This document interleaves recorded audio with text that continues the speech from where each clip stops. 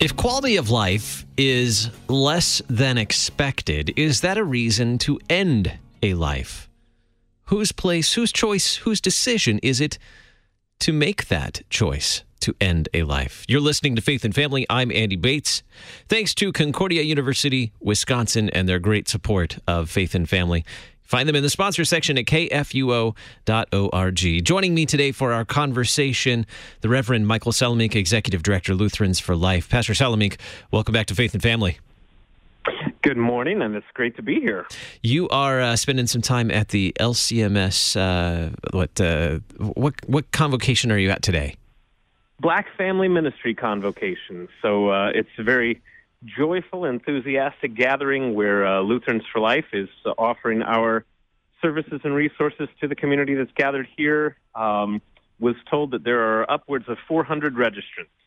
Well, thanks for phoning in today and taking some time away from your duties there to share with us today. An important issue in the news today and this week is Charlie Gard. And if you haven't heard much about Charlie Gard, this is a story that really started to pick up probably earlier this spring, around April and May, when his family faced a court date when this went to the higher court in the UK. He's in a hospital in London.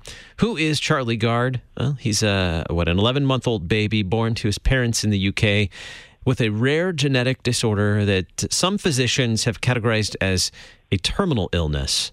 So he's presently on life support.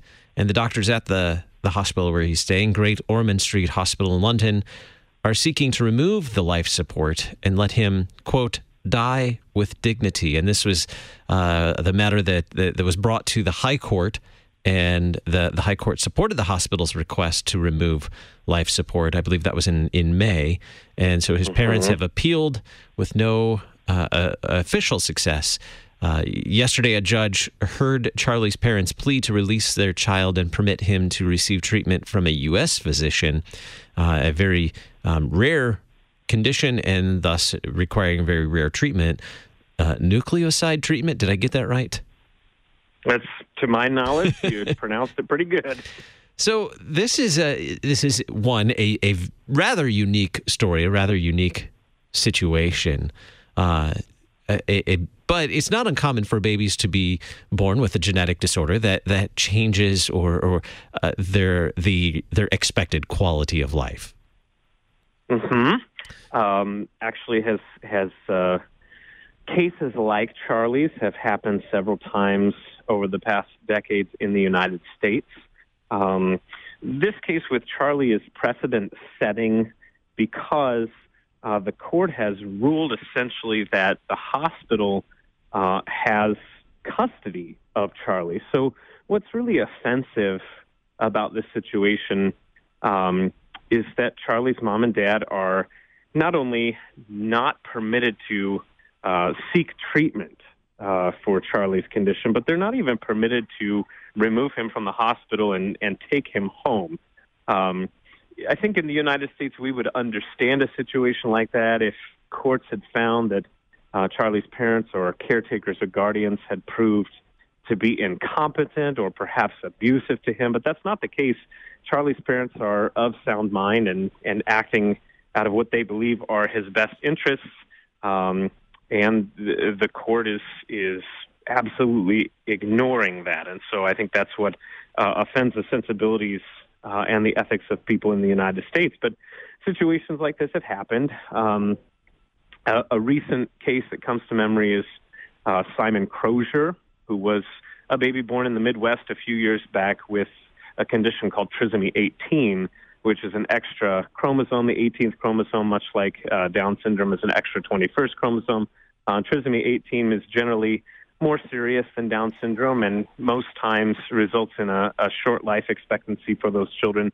So Simon was in the hospital, had just been born, just been diagnosed, and unbeknownst to his parents, the doctor wrote a DNR, which is a do not resuscitate order, again, without the knowledge of his parents. And so the parents only discovered this when they found that the nurses were only providing what's known as comfort feedings for Charlie, or not Charlie, but Simon, comfort feedings. And so Only when he was crying or fussing would they provide nutrition, and Simon's parents were put off by that. When they investigated, had found that the doctor had written a do not resuscitate order, and the nurses essentially were going to let Charlie pass away without any intervention. That resulted in new legislation that has just been ratified in Kansas called Simon's Law. And so there are situations where things like that have happened in the United States. But this is precedent-setting because all decision-making ability has been taken out of the hands of Charlie's parents, and custody essentially has been given to the hospital against the wishes of Charlie's parents. And there seems to be disagreement as to the potential for improvement for Charlie as well. The hospital seems to indicate that there's no chance of improvement. Just let him die with dignity. A U.S. physician who's been following the story and has offered to provide treatment for Charlie with the possibility of a 10% chance of improvement. That's the best estimates of 5 experts on Charlie's condition in the world. Looking at that situation, 10% is not those aren't great odds. But the crux of Charlie's situation really turns on quality of life. And so the courts have found that, according to the testimony of medical experts, Charlie has suffered brain damage. He's not able to move limbs or breathe on his own without the aid of a respirator. He's not able to swallow. Charlie's parents don't believe that he is suffering. Some doctors are of the opinion that he is in some distress. The courts have officially found it inconclusive as to whether or not Charlie is suffering, but the decision to deny the parents' request that Charlie be released or discharged from the hospital so that they can seek care, which they have self-funded, so they're not asking for the hospital to pay for care. That decision turns on the court's finding that it's, quote, not in Charlie's best interests. So they have found that they don't believe the percentage of possibility that the treatment will provide relief or even extend Charlie's life is good enough to warrant allowing him to continue living.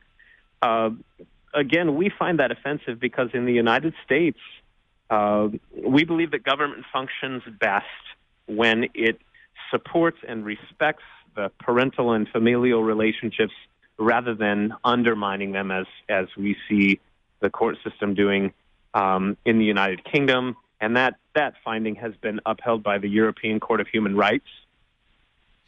And so really it's for us who are Christians, it causes us to examine the whole question of what quality of life justifies seeking experimental treatments, which may actually increase the short-term suffering of the patient. Right. Why is quality of life a reason to end a life or to end care for a life? Why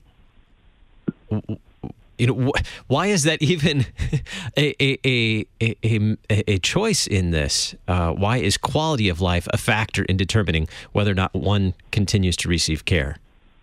Well, in medical situations,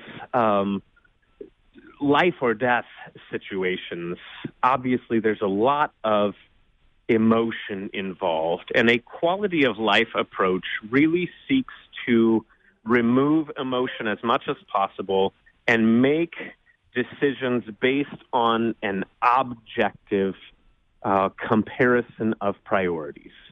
The problem is that quality of life discussions attempt to assign an objective value to what really is subjective judgment.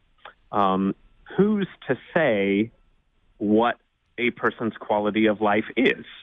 Who is the best evaluator of Charlie Gard's quality of life? Is it medical professionals? Is it his parents? Who's best suited to decide what his best interests are? In the case of medical situations where the patient might be old enough to advocate for herself, older than Charlie, for example, who's the best evaluator? What factors should be taken into account? For Christians, a quality of life discussion is not a simple one because of our belief that suffering does not necessarily reduce a person's quality of life. For Christians who are encouraged by the gift of grace in the cross of our Lord Jesus Christ, we believe that our Lord's presence with his people in suffering redeems even the worst situations and gives them purpose that we might not be able to objectively detect. We walk by faith and not by sight. So that means that for Christians, there really is no situation which is absolutely hopeless. There is no situation that is irredeemable. For us, that would include Charlie's situation. Now, there is a discussion to be had when a patient has a terminal diagnosis. We should note, first of all, that a terminal diagnosis is different from a terminal illness. We can't determine that an illness is terminal with absolute certainty until death occurs. Up until that point, terminal illness is a best guess. It's an educated estimate. Really, there's no such thing as a terminal illness. What we have is a terminal diagnosis, so a doctor's assessment of the situation, and their expertise is to be factored in as having great weight to considering things. But for Christians, because we look forward to immortality, to the continued existence after the resurrection of the body into life everlasting, we are not bound by any moral obligation to extend biological life as long as possible by any means available. That means that when a person receives a terminal diagnosis, that if there is an experimental treatment available or an improbable remedy, that person is not duty-bound to undergo that treatment, especially if that treatment has a high probability of increasing suffering or causing other complications. On the other hand, Christians are, because of our faith in the Lord Jesus Christ, who is the one who gives life as a gift, and because of that, he is the one who establishes the times of our living and our dying.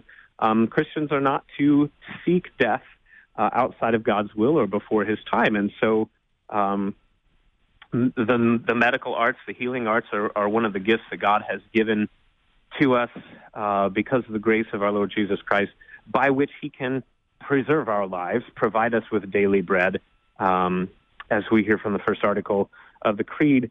That's a way that God shows his love to us, and we need to take advantage of those as long as they are available. So the Christian sometimes lives in a gray area between those two boundaries, and in that case makes decisions based on sanctified reason, the input of pastors, and consultation with loved ones.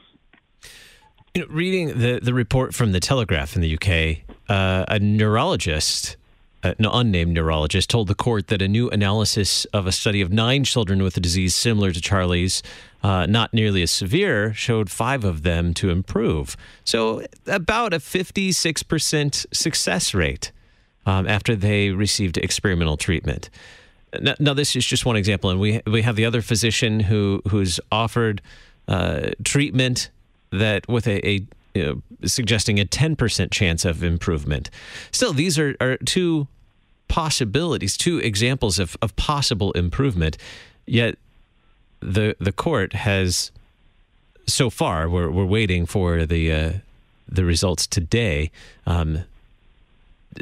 has said no, you can't take your child home, or you can't take your child away from the hospital to receive treatment elsewhere. But yet there is a possibility of improvement with experimental treatment? The difficulty, I think, for us in the United States to understand is that not only are the healthcare industries or systems substantially different in the United States and the United Kingdom, or really much of Western Europe, but the legal system is substantially different as well. The rights and freedoms that we enjoy in the United States, established by the Constitution, protected by the Bill of Rights, and upheld by centuries of legislation and jurisprudence, those are not common around the world. In the United Kingdom, because the healthcare system is socialized or single payer, there are different concerns that come into play.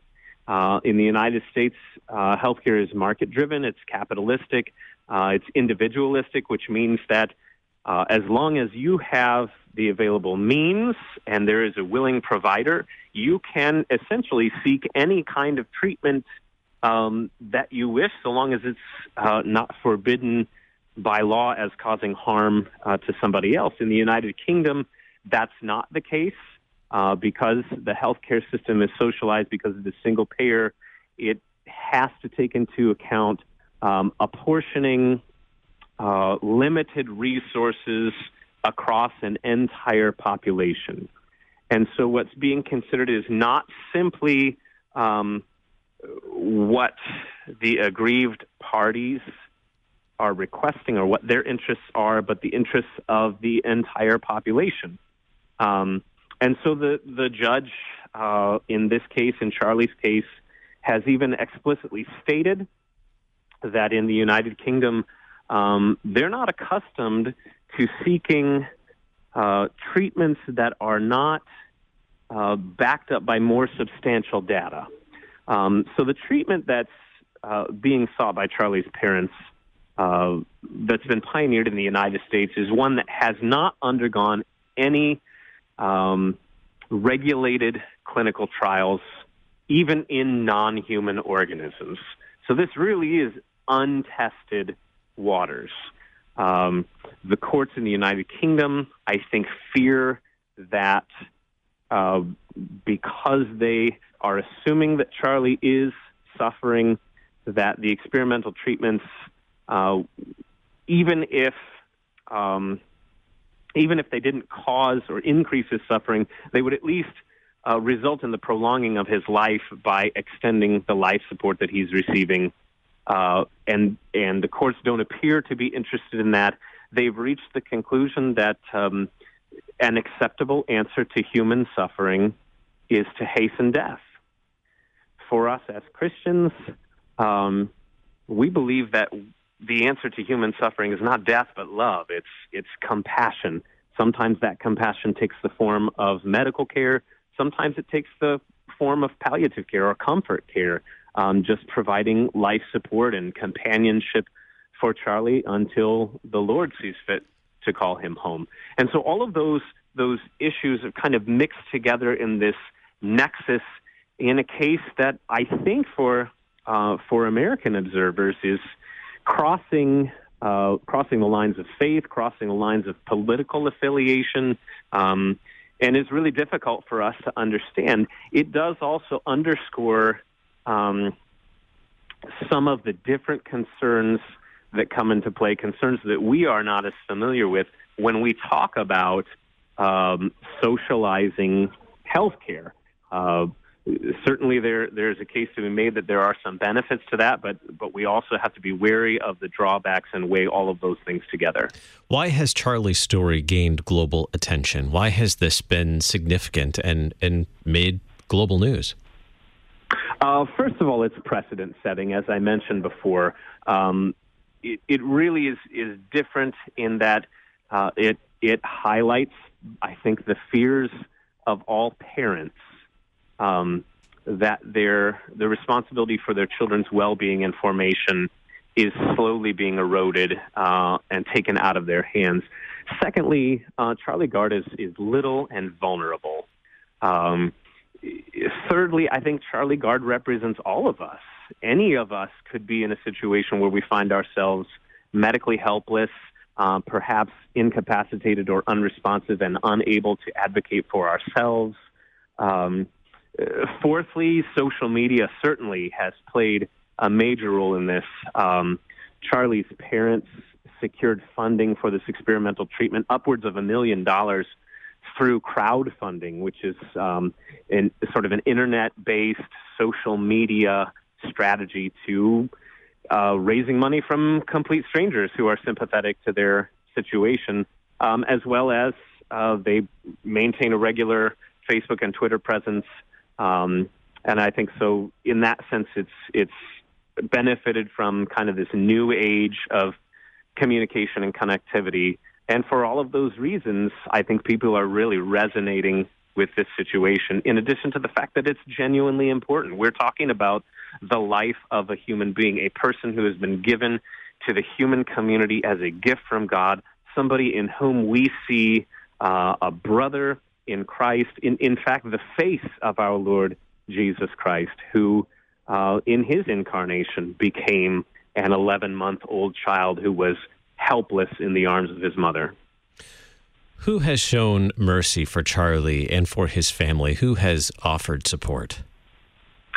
First of all, Charlie's parents, Chris and Connie, have been saints, even martyrs for his cause, who have not given up, who have shown a great deal of courage, compassion, and dedication, and have done everything that parents are encouraged to do and privileged to do by virtue of the vocation they've been given by God.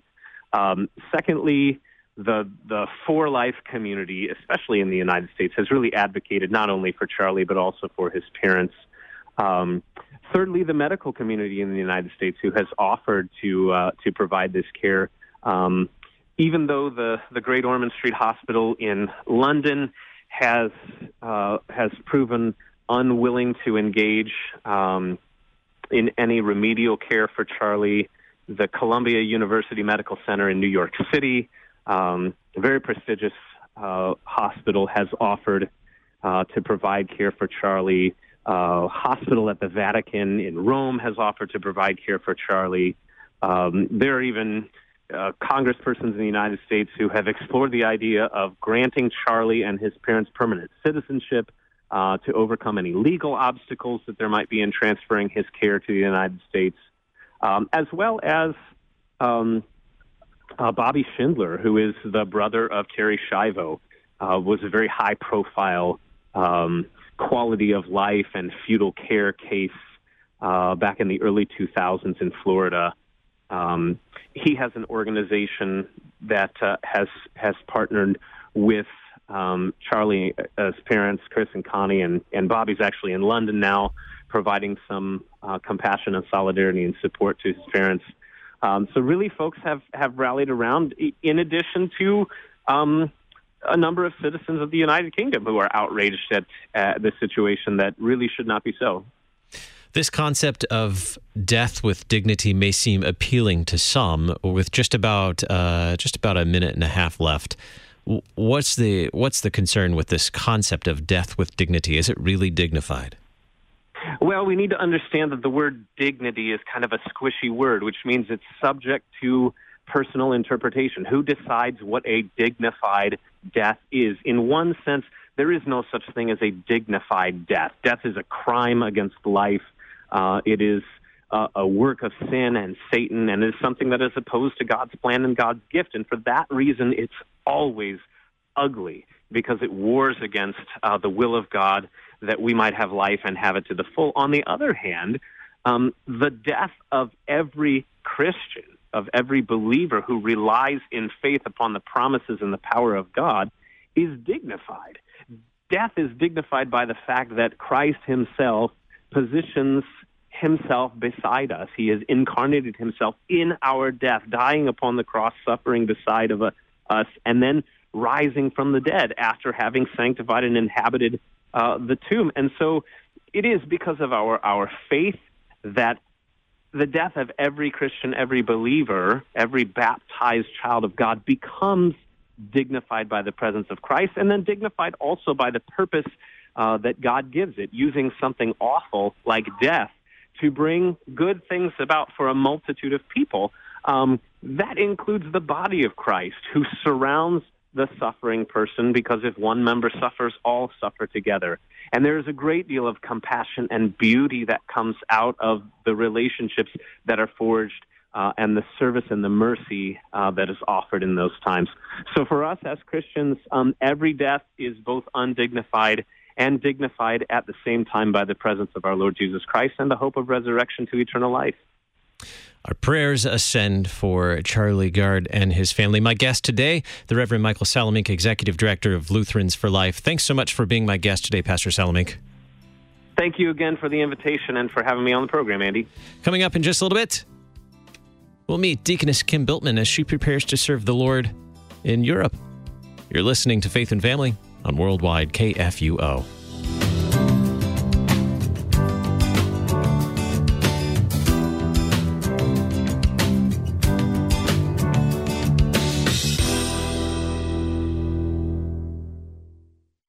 Concordia University, Wisconsin in Mequon overlooks a half-mile of beautiful Lake Michigan shoreline. CUW campus is located 15 miles north of Milwaukee, with over 70 undergraduate majors, 28 graduate degree programs, and doctorate programs in pharmacy, physical therapy, occupational therapy, and nursing practice. CUW offers online learning and accelerated learning at one of 9 Wisconsin centers and one in St. Louis. Traditional or accelerated education, CUW has the program for you. CUW.edu.